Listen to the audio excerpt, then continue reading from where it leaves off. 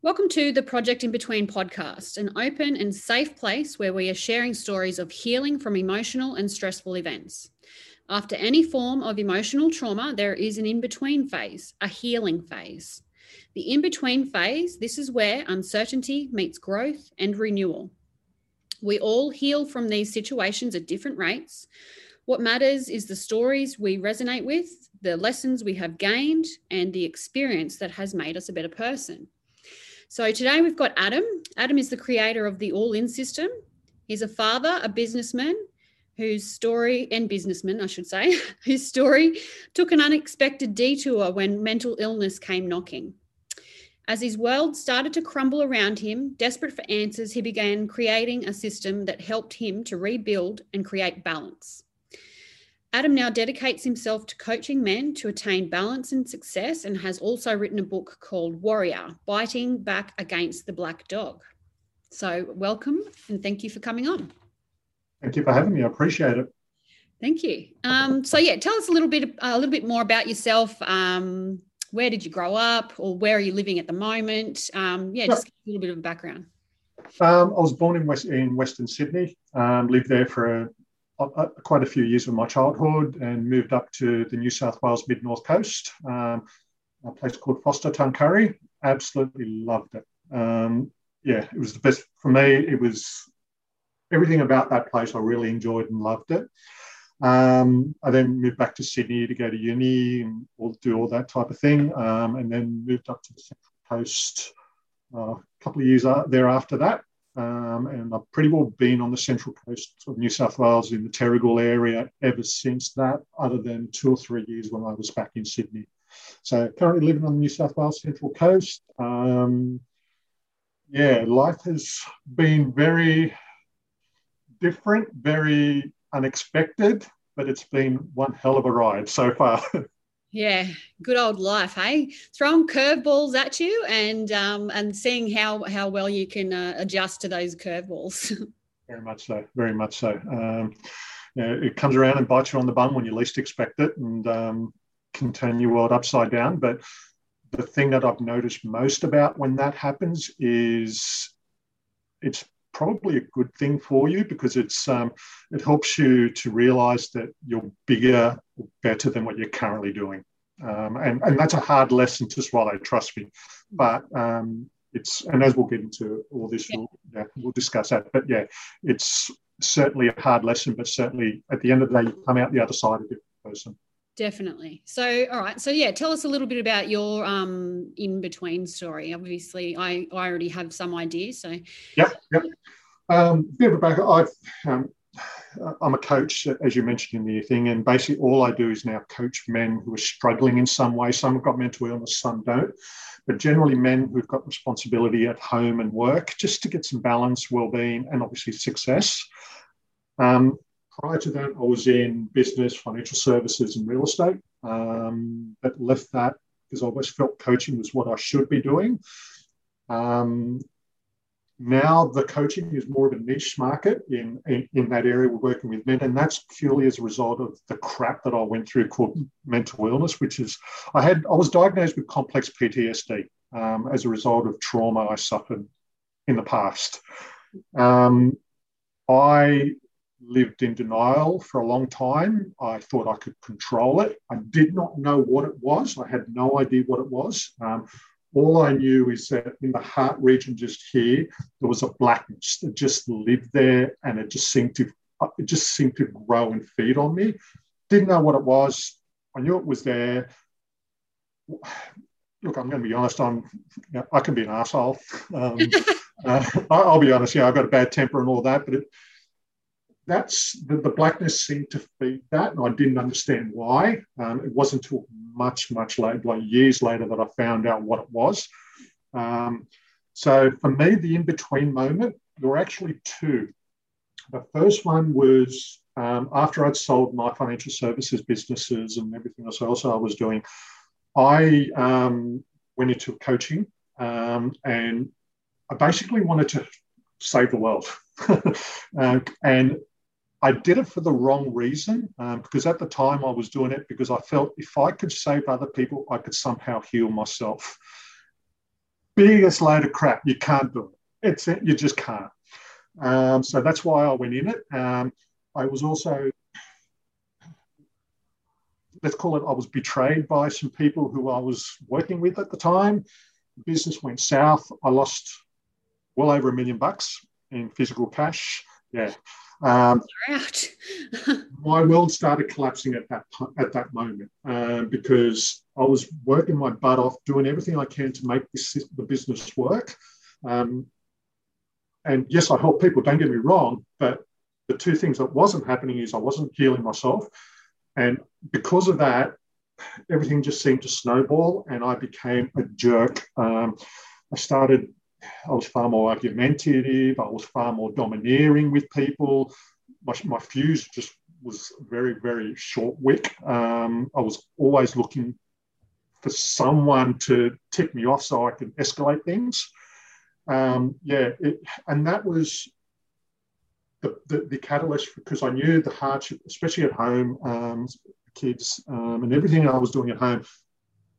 They didn't like who I was. I was the biggest jerk on the planet. My kids were arguing with me. They were, didn't like me, and that's purely because of who I was. It wasn't their fault. They were just feeding off me, and they were looking at me and saying, "I don't like this person you're becoming." And so they were telling me in their way, which was, what they were doing. And that the missus at the time, she was the same, and she was trying to manage everything, and thank God that she was able to. But I could see the pain I was causing in their eyes. I could see it. I could feel it. I thought, you know what? I need to do something about this. So what I did is started just creating some daily actions just to help me start managing myself better, and then trying to start fixing the carnage I was causing at home and elsewhere in my business and everything. So the first part of that process, I created what was called, I call it now within the All In system, I call it the integrity model. It basically forced me to get real with myself, look at the underlying issues, look at what was, what I was doing, the pain I was causing, and just to realize that, you know what, it's on me. I'm totally responsible for this. And there were 6 questions initially. Those 6 questions took a lot of introspection, and that's the biggest thing I've learned is you've got to go deep. And the early part, I was shallow, and I thought, this is not working. I've got to go deep. So I just made the decision at that point I was going to dissect my life in full. And all up the system I created, which is it took me over 2 years to put together. But the foundation of that became the integrity model, and the system grew from that. So purely created to stop the carnage I was causing, try to fix the relationships, the mess I was causing. And my kids didn't want to be around me. People could see that I wasn't a nice person, and I didn't understand what was going on. That led me to seek treatment with a psychologist, Dr. Paul Williams. He saved my life, no doubt. The second part to that, which I call is actually my darkest hour, I was literally at rock bottom.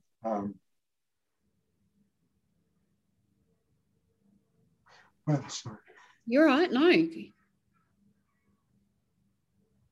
The rock bottom moment came when, even though I was trying to fix myself, I wasn't dealing with here. Oh.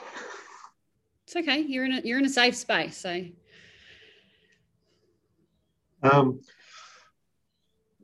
won't get into the details. It's in the book. I won't get into the details. But basically, I made my decision that I was going to hurt another person, like seriously damage them. I used to train. I still train, and I remember the incident clearly. I remember everything about it, and luckily, as a result of that, that was my absolute lowest of low points. And I made the decision at that point that I was broken. Oh, sorry. It's okay. It's fine.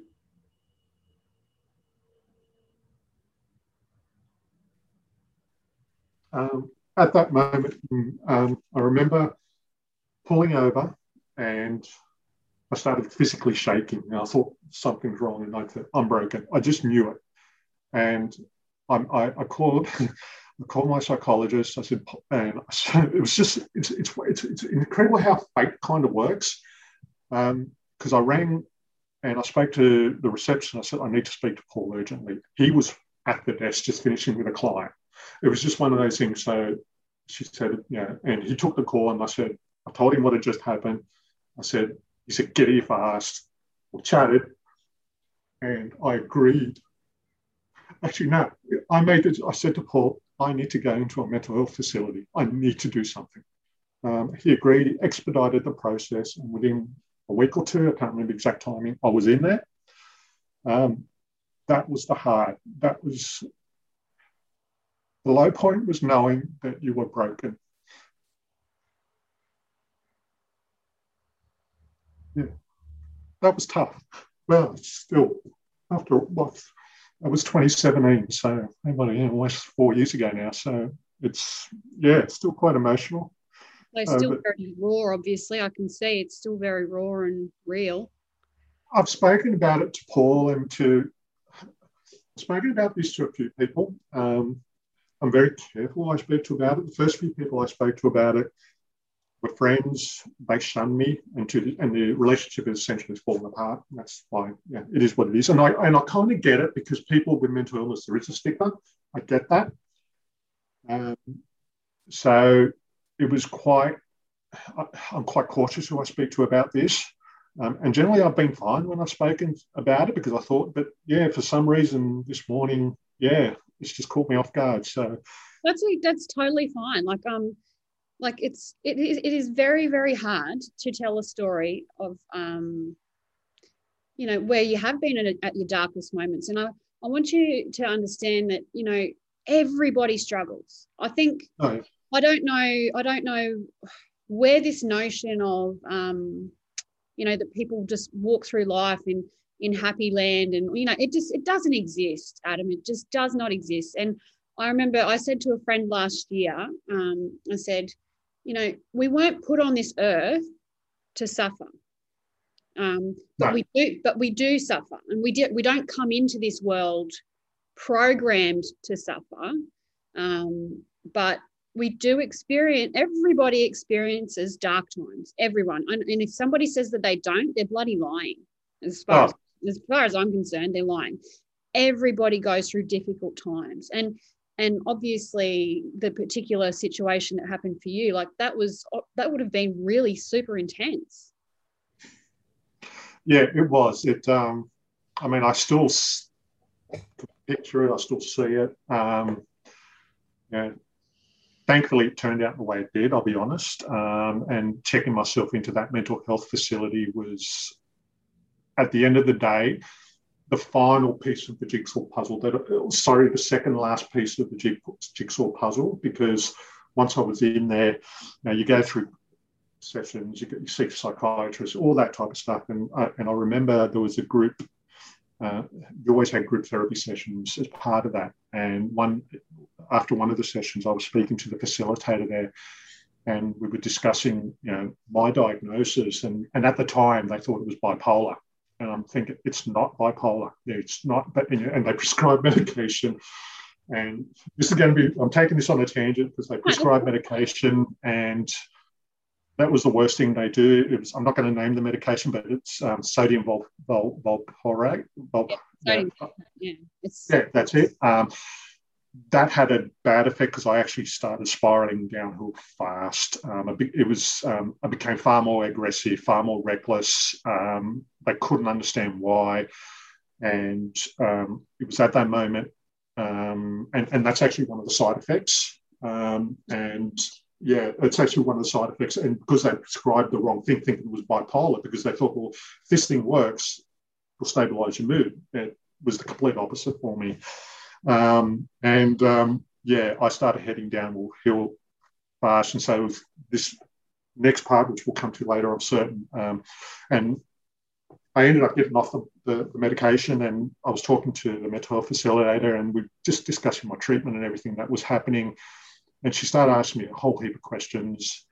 And then it was interesting because I'd been working with Paul Williams for a couple of years, and I don't ever recall mentioning to him the blackness in that reason. I may have, but I just don't recall it. But he always knew and suspected PTSD, but I never recall mentioning, as I said, the blackness. But I mentioned it to her. Her name was Debbie, and she looked at me and then she asked me a whole heap of other questions, and she said, "You've got PTSD." And I said to her, "Hang on, that's only for people who go to war." And she goes, "Darling, you've been at war." I thought, so yeah, that was an eye-opener because things all of a sudden started making sense. And then I ended up doing EMDR therapy with Paul.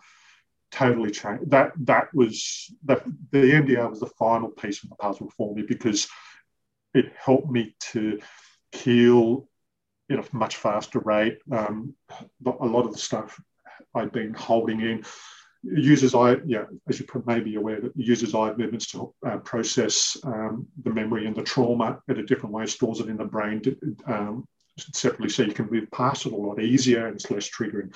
So EMDR saved my life, well, Paul. But yeah, that part of the process was, I guess, as I said, things happen for a reason.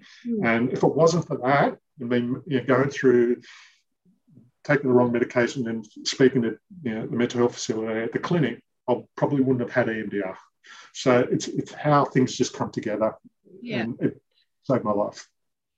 It's interesting because I have had a few people, I've had a few friends recently go through domestic violence. And with domestic violence, there's a trajectory and there's also an emotional component to it.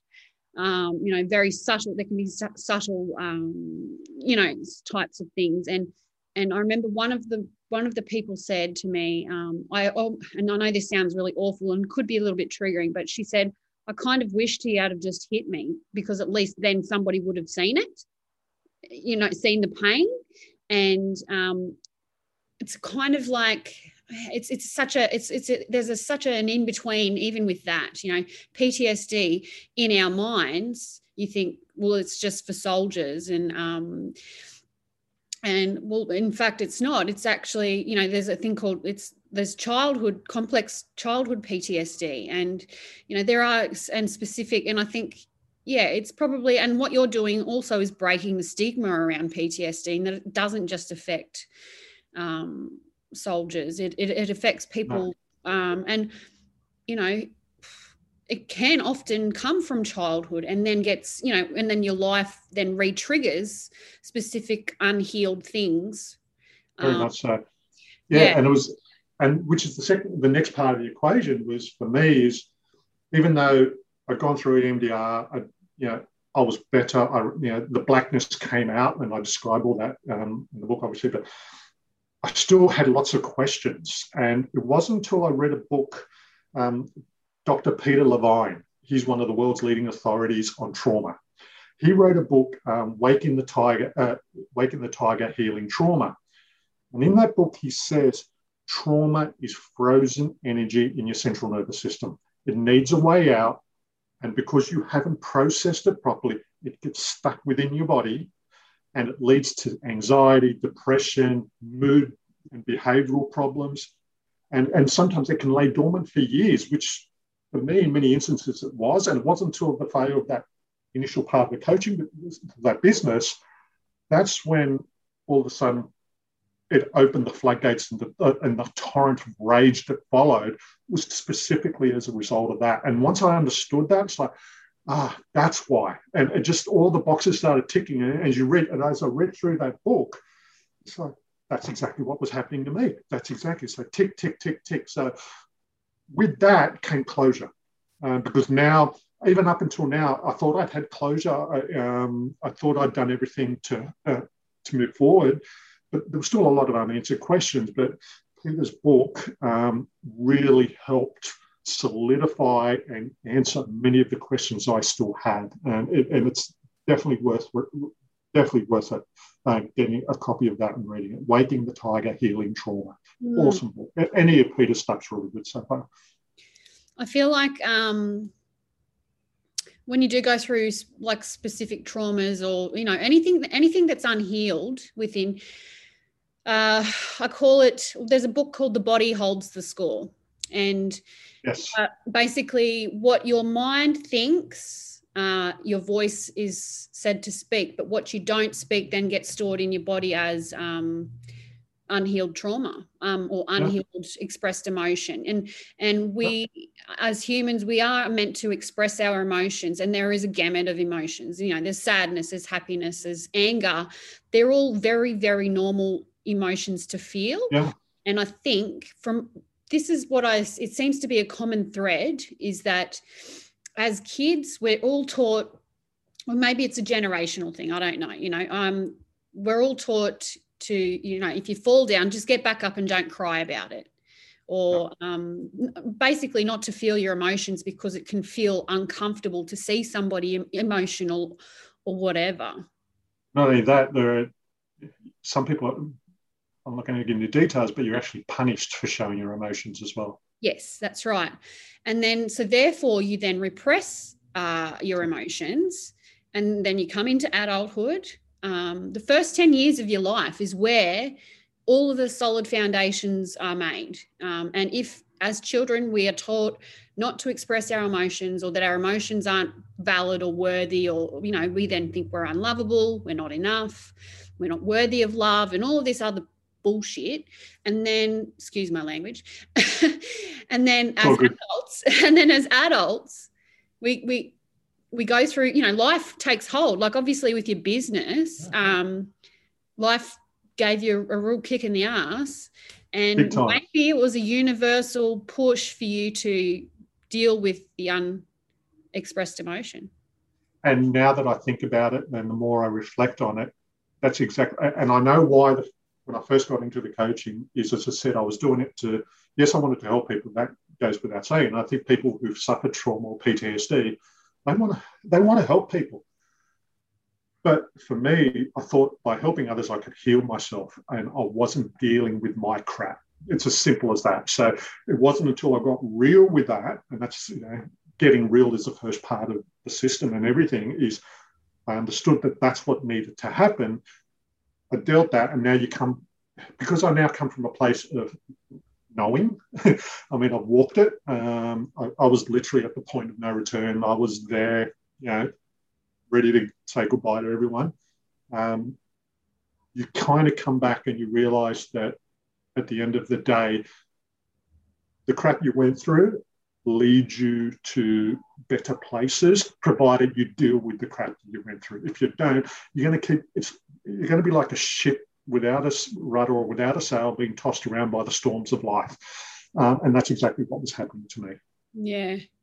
And if you're not given the adequate tools as an adult to deal with that stuff, then what, like, as you said, you know, the anger and all that sort of stuff, and it's because you clearly weren't given the right tools. Not that it's, and I'm a big on self-responsibility, you know, it's not so much, it's not about blame or any of that stuff. It's just, you know, it is what it is. You just weren't given those particular tools to manage those emotions.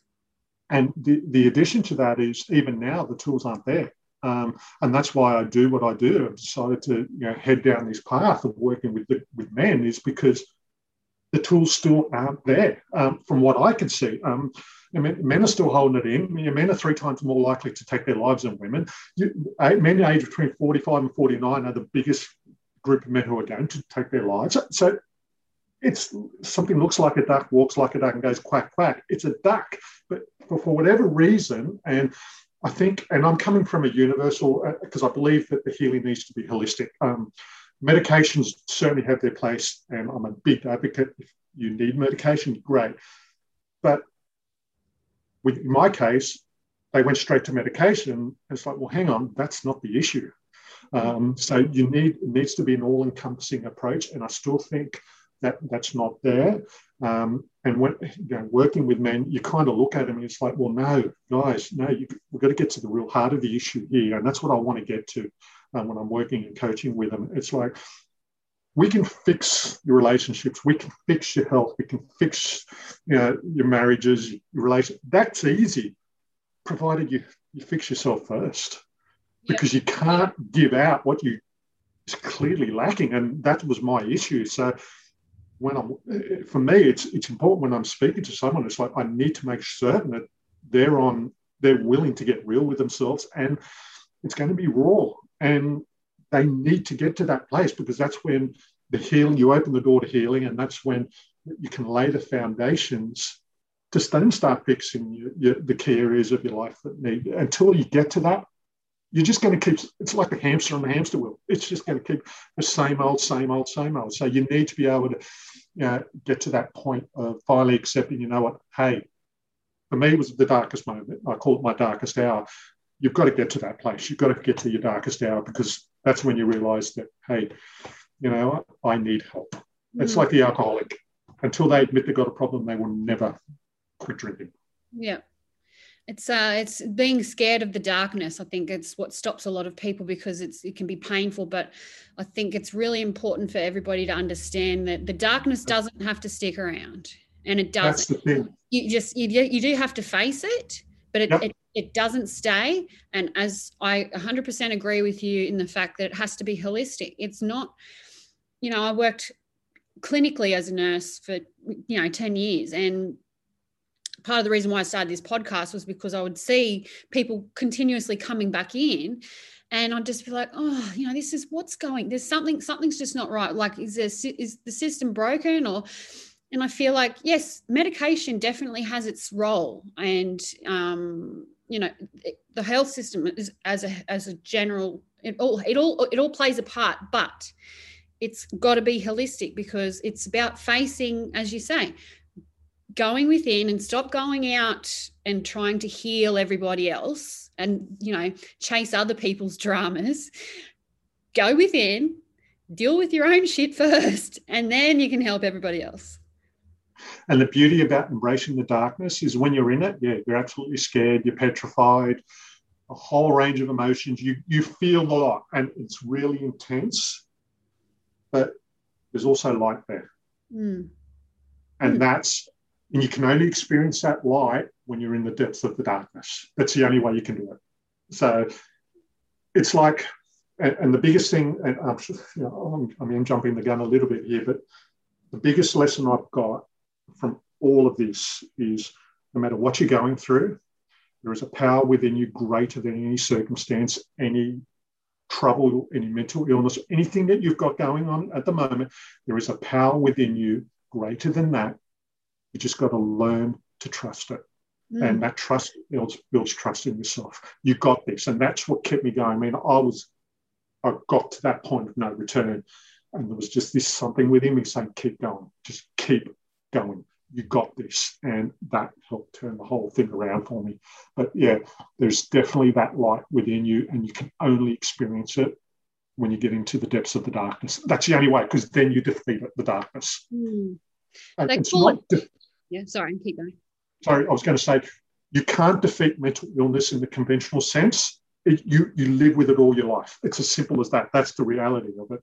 So my message is very much is accept that, because that's when you can get the strategies, and I call it biting back. Every day that you to make the decision to get up out of bed, that you're going to improve your relationships at home, you're going to go out and have a great day at work, put in the effort to serve others, whatever you're doing, you're actually biting back. Yeah. The demons are still there, but you're saying, screw you, pal, I'm better than you. I got you. You can't beat me.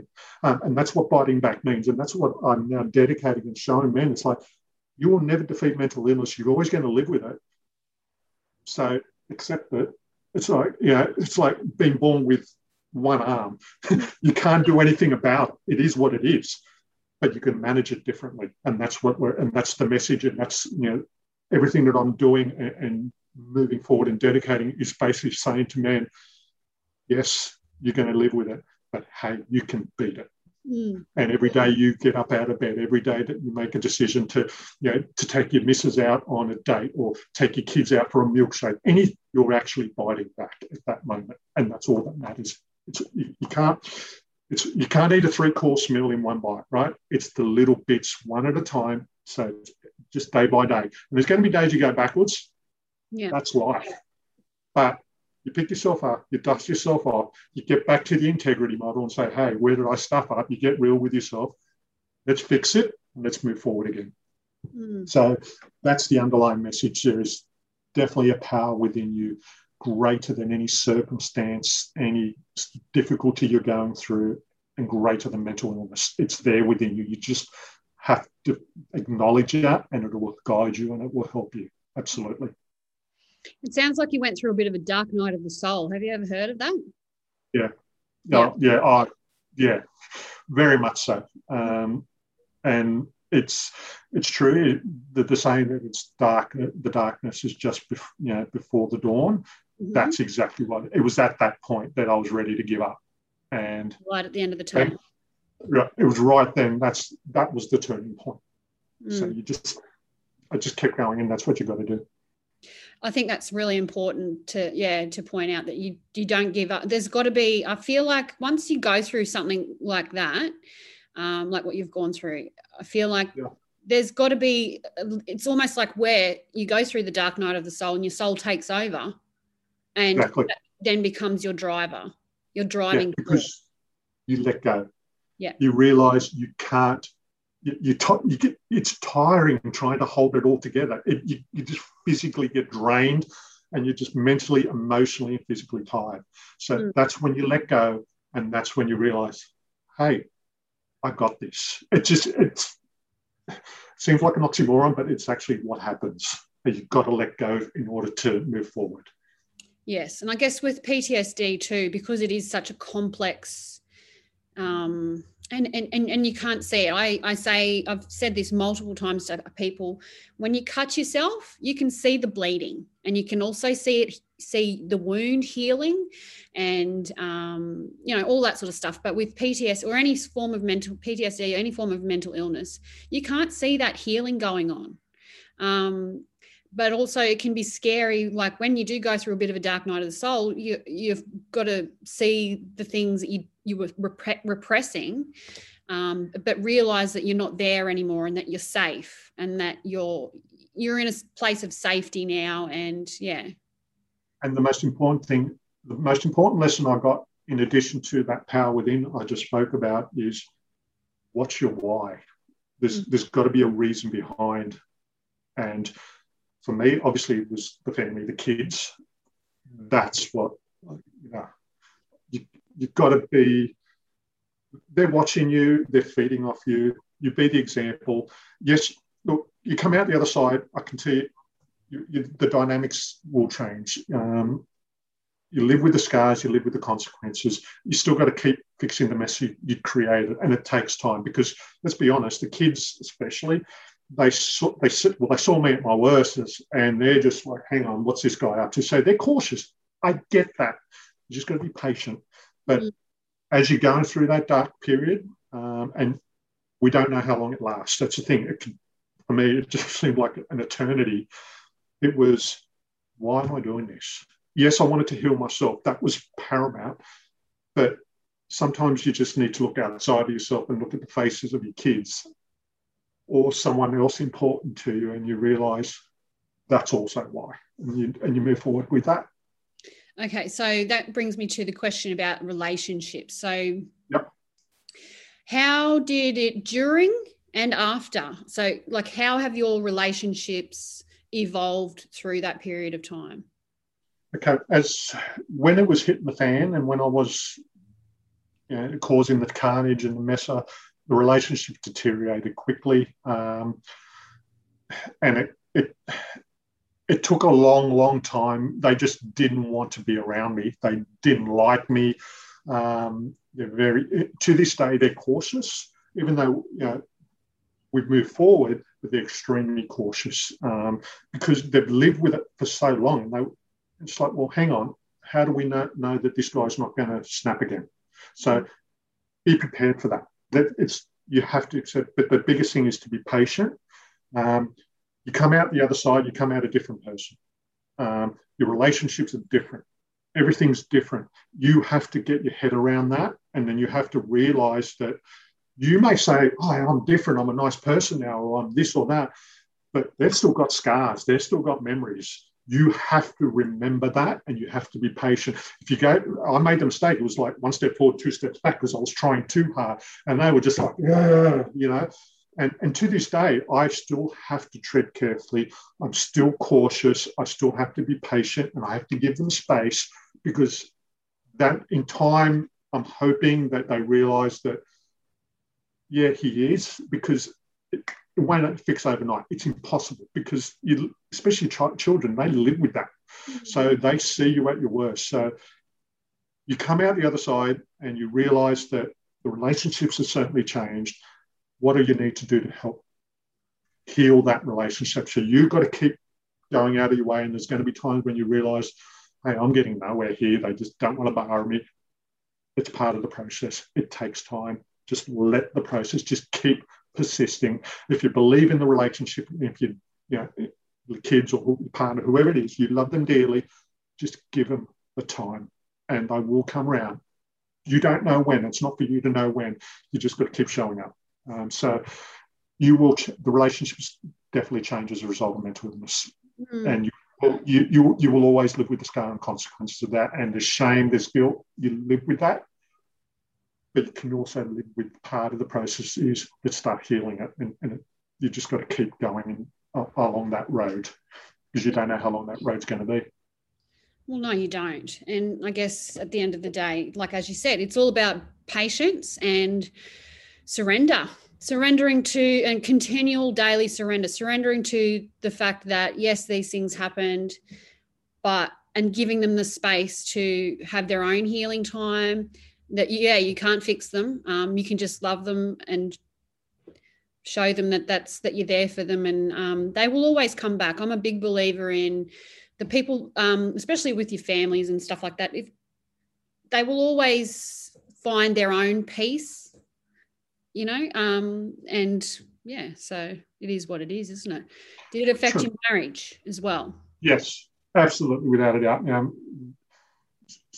During the whole process, she was holding it together, especially with the kids and everything, and she was a great support. You come out the other side, the marriage certainly changes, the relationship changes, everything as a result of what had happened has changed us, and you accept that that's just the way it has to be, and you then say, okay, let's move forward based on that now, and that's what you're doing. And you know, whatever happens between, you know, her and I happens, but at least I know I'm, you know, coming from a place of healing and genuinely feeling that I'm a much better person than I was as a result of it, and I'm happy with that. It's about being kind to yourself as well, you know, realizing, yeah, and just realizing that, you know, people change, things change, situations change. You know, it's all about redefining everything. Yeah.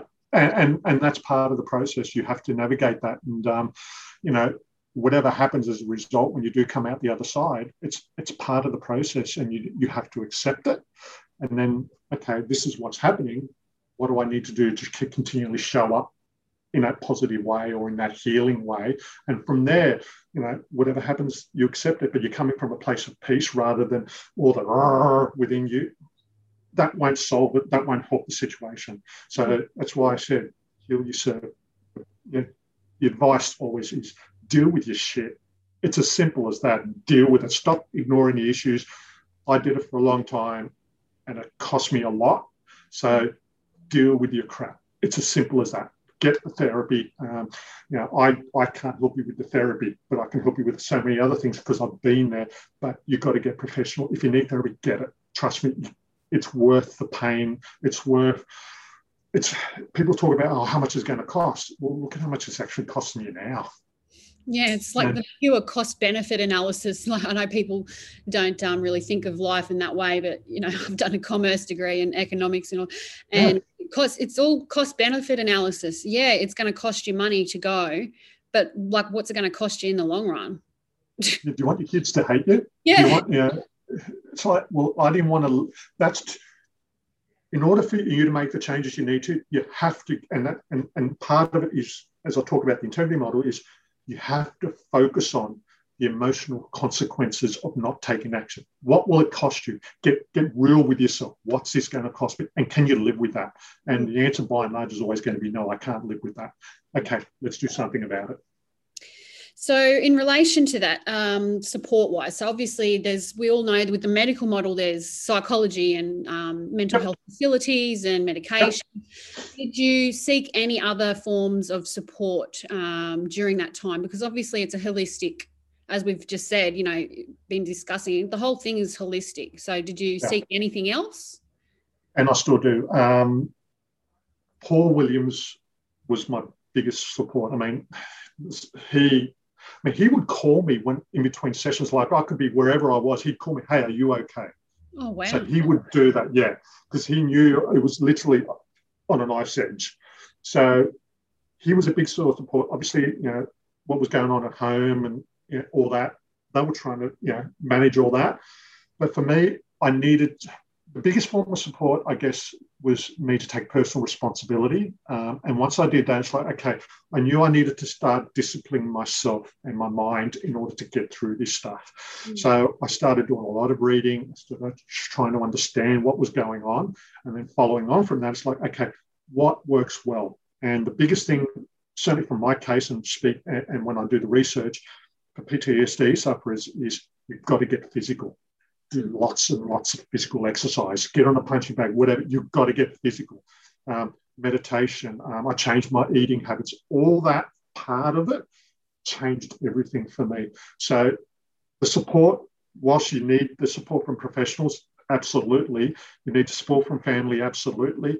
But I think part of that is the self-responsibility. And then I had mentors and coaches that I would go and speak to and say, hey, I need your help. And they say, okay, let's work through the issue. So when they were helping me, because they'd not gone through the crap I was going through, they did their best.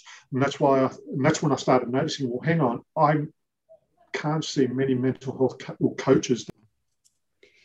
Yeah, sorry about that. No, that's fine. That's fine. As I said, because they were supportive, the coaches and mentors, but they hadn't gone through the mental illness. There was no empathy there because they hadn't walked that path. And that's when I thought, hang on, I don't know many other coaches who have. They may be out there, but I think from my point of view, it's missing. So that's when I decided to go down this path because I've been there. And that's when you're talking to men, it's, you can see it in their eyes, and you be upfront with them and say, and tell them what needs to be said, but you do it in a way because you're coming from that same place that they're now at. And that, I think that helps build the trust and rapport a lot better as well between us. So definitely the support mechanisms is get the professional counselling, your family, coaching, therapy, whatever the case may be, but you also have to take personal responsibility as well. I'm a big advocate on that. And so do what you need to do. And if you don't know, ask questions, go find out. I do feel like the field that you're going into, I did a research project last year, and there was men are just so poorly affected by, in Australia especially. I think I read the statistics was 70% of tradesmen are more likely to attempt suicide. So you're in the space that is like, clearly there is a need for this, and we need more people like yourself doing, like, helping men out, and it's also about feeling okay with being vulnerable too, because I do feel like men often don't feel like they can be vulnerable. And the thing is with men, and so my personal experience, and when you look at other men, you feel like you're less of a man as a result of that, and there's the shame and the guilt in that. That plays a huge part. And so it's like, no, okay, I'm going to bottle things up and I'm going to be stoic, but you can't hold it. It's sooner or later, the damn walls are going to bust. It's as simple as that. So that's why I think, I had no intention to go down this path. I had no intention of publishing any manuscript or releasing the system to anybody, none in any way, shape, or form. I was just happy doing my thing. But, life kind of pulled me in that direction, and when I wrote the manuscript, I did it to get some closure, and it was very cathartic for me. And when I gave it to Paul, I said, "Can you read this? I want to make sure it's accurate." That was my only concern. Just make sure it's accurate. And he read it and came back and said, "Yeah, look, everything is as you've described. I had to take out stuff because it was too triggering, so that's fine." And then he said to me afterwards, he said, "Do you plan on publishing this?" And I looked at him as if he came from Mars. I said, "What the hell are you talking about?" "No, I'm a private guy by nature." And he said, "Look, it'll help people." And he actually wrote an endorsement for it. The manuscript lay dormant for over 2 years. And it wasn't until mid last year I was back in hospital to fix, for more surgery to fix a problem. And I was talking to a male nurse who was looking after me that night. And he just started opening up to me about stuff. And then I told him a little bit about me and about the system and all the manuscript. And he said, "Publish it." I thought, and it just wouldn't leave me. And I remember I rang the publisher, and I said, "Look, I've written this manuscript. I'm not sure that I want to publish it. I'm going to send it to you. If you think it's crap, you can't offend me. Just tell me it's crap, and then I can just put it out of my mind and I can just get on with living." So he said, "All right, no worries." He came back to me, and after they finished reading, they said, "This is one of the most powerful and inspiring stories we have ever read." And I thought, "Oh, okay." Yeah. So I went down that path, and here we are. And with publishing the book, it's nearly ready. So next few months, it's ready to go. That's awesome. There's a healing in there is a healing element to being able to create something, because not only does it heal you, it heals other people. And that's the thing. Yeah, you don't realise who you're going to help with this. And as I said to the publisher, if I only help one person, I'll be happy with that. And there's a gentleman who I've connected with on LinkedIn. He was undiagnosed for over 40 years. He went to Vietnam. He lost everything. I mean, literally everything. And I told him about the book, and I said, "Look, if I help one person," and he said, "Adam, you will not be satisfied helping with one person. You've got to keep going with this." So here I am. Yeah, and who are you not to release it? I think it's the imposter syndrome surrounding it that can really get you a bit stuck. I mean, I know exactly what that feels like when I first wrote my book, and I was like, "Oh God," I remember, and I joined a writers group and everything, and I thought, "Oh God, no one's going to want to read my book or whatever." And then the other day I got a royalty check, and I was like, "I got a royalty check, yeah," But all writers and people that are creative by nature, I think we're all creative by nature. We do have that, like, "Oh, who am I to write a book?" Or "Who am I?" I worked with a nurse once who she did amazing paintings. And she's like, I'm a bit done with nursing. So she went off and did a fine arts degree, and now she's an artist. So, it's that initial like, "Oh, who am I to do this?" But who are you not to do this? It's great. Like, it's because there's so much beauty in creation. I feel like it's just, it's really good. Absolutely. Okay, so what has been the biggest growth or life lesson that that's come out of it all? Certainly that you're stronger than you think, and that's why I spoke earlier about having that power within. It's there. You just have to surrender in order to experience it. And when you experience it, it's like, wow, this thing is far more powerful than I even thought it could possibly be. It's there. It's solid. It's unmovable. It will help you. It will guide you. It will provide a foundation of support and strength for you to take you through the toughest of times. It's there, but you've got to let go in order to experience it. And when you get there, it's like, "Oh, where's this been all the life?" And the thing is, it's always been there. Yeah. It's always been there. You just need to let go. Surrender. To experience it. Yeah. Surrender is a massive thing. And I think maybe I'm feeling that within our culture, within Australian culture, we're all a bunch of massive control freaks, I feel like, because we haven't been taught to learn how to surrender to our feelings and to surrender and just let things happen. So, Exactly. yeah. Exactly. Okay, so we're heading into the ending part of it. Your favourite form of self-care? There's a couple of things I enjoy doing. Obviously, using the system each day, that's a form of self-care. It's the discipline, the structure, the purpose, the accountability, the boundaries, and which leads to the results I want. That's strong for me. That's like really, really important. I also love being in nature. I find that really therapeutic, and I love being by myself. For me, I guess for a lot of men who certainly who have PTSD or struggling in some way, they need their me time. I need my me time still. So, as well as journaling, I've been doing journaling for a long time. It's very therapeutic, and obviously gratitude. That's something that it takes a while. Trust me, it takes a while, but start looking for the little things to be grateful for. It could be something simple, but start looking every day. And before I go to sleep every night, I have what are the three most important things that I'm grateful for today? Just three. And I've really said, okay, I was ABC. They're the three, and move forward. And you just feel more at peace when you start looking for things to be grateful for. But as I said earlier, before you get to that, deal with your shit. Yeah. Inner peace cannot be bought, but it can be cultivated. And exactly. Every day you can create. You need to do it. Yeah, and you need to do that. It's important for everybody, and I feel it's important even to teach our kids the same thing. So, your favourite inspirational quote? Do you have one? Oh, that's an easy one.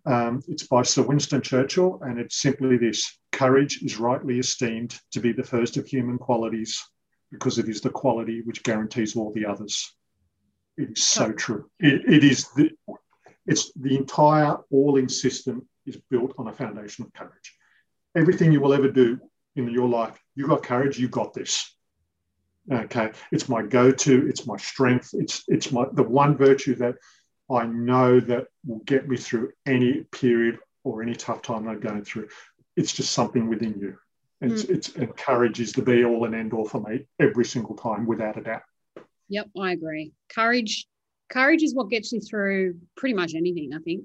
Having the courage to chase your dreams and having the courage to face everything. Yeah, it's massive. Absolutely. Yeah. So do you have any a favorite podcast or book that you've like along the line that was really helpful? There are actually a few that I'm a big fan of. Jocko Willink. Now, Jocko Willink was an ex-Navy SEAL. He wrote a book called Extreme Ownership. If you've seen the movie American Sniper, which is Chris Kyle's story, Jocko Willink was one of his commanding officers. So, yeah, he's very big on accountability and leadership, and I listen to his podcast. I read his stuff. He's a go-to all the time. Og Mandino, love Og Mandino. Norman Vincent Peale was the first one for me. Bob Proctor, who's actually was a mentor of mine for a number of years. So anything along those lines where I can just listen to and keep listening to, keep rereading, because you get gems every time you go through it, second, third, fourth, fifth time. You just keep getting the gems, and because you find that your awareness is expanding. So they're my favourites without a doubt. Yeah, I haven't heard of any of those ones. Norman Vincent Peale and Bob Proctor, I've definitely heard of. They're awesome. Og Mandino and Jocko Willink. Yeah. Who was the other one I saw on YouTube? David Goggins. Have you heard of him? Goggins, yeah. Well, yeah, he and Jocko Willink do podcasts together. Oh, really? Oh, wow. Yeah. But definitely well worth it. Okay. And what piece of advice would you give to your younger self? So the you of today, what piece of advice would you give to the little Adam? Forgive and let go of the need for revenge. That was my life, and it destroyed me. It destroyed a lot of things, and as I said, I still live with the consequences and scars of it. Let it go. Just let it go. Forgive and let go for the need for revenge, because all you're doing is hurting yourself. Yeah, carrying around another person's pain only makes your life worse. It's you can't do it. That's not what we're here for. Exactly. Your favorite, these last two are my favorite. So your favorite food right now? I've gone plant-based. I've been plant-based for about coming on 12 months now. So pretty well I will eat fish, but I generally pretty well plant-based rather. It's made a huge difference. It's like a cleansing of the entire system. You feel unclogged. As an analogy, it's like when you get your car tuned, you feel your body just runs so much better. You've got so much more alert. It's improved my health, my vitality, well-being. A big, huge plant-based. Now I'm happy with plant-based. So anything plant-based is where I go. But as I said, I like fish. I like seafood, so I will eat that. But I do miss the ribs. I do miss pork ribs. I do miss that. But I kind of think my health's more important. Yeah, that's fair. I've actually been quite similar myself in the last year. I've gone more towards, plant-based, but I still eat a little bit of meat here and there, but it's very sporadic. But I love seafood, prawns. Oh my God. You can definitely. Pork ribs. Your favorite piece of music or art or any sort of artist? So do you listen to music or? Yeah. On my playlist, I listen to a lot of the podcast kind of people in the personal development field. But when that's off, I like listening to various artists like Coldplay, Cold Chisel, Jimmy Barnes, Akadaka, Swedish House Mafia, Bon Jovi. Oh, I love listening to Bon Jovi. All of them are go-tos for me on a regular basis. My favourite song is by Irene Cara. It's called What a Feeling, which is the theme song from Flashdance for all those years ago. Something about that song has always the lyrics in particular have always resonated with me. It's like a reassurance that everything's going to be okay and I'm going to have my moment in the sun. But there's something about that song. You hear it's like, oh, wow. Every time, even to this day. Yeah. I found a song the other day by Kesha called Praying. And you should listen to it. But I feel like kind of what you're saying, it's kind of how I see myself too. Like you know that you're going to always be okay at the end of the day. What a feeling. Like, yeah. Okay, so that's it. Thank you very much for sharing your story of healing. It's been really awesome to see that, you can come out of the darkness. And you don't have to stay in there and you can find a way out. But self-responsibility, I think that's just been the key thing with every interview that I've done. Everybody has said the same thing. It's consistent, self-responsibility.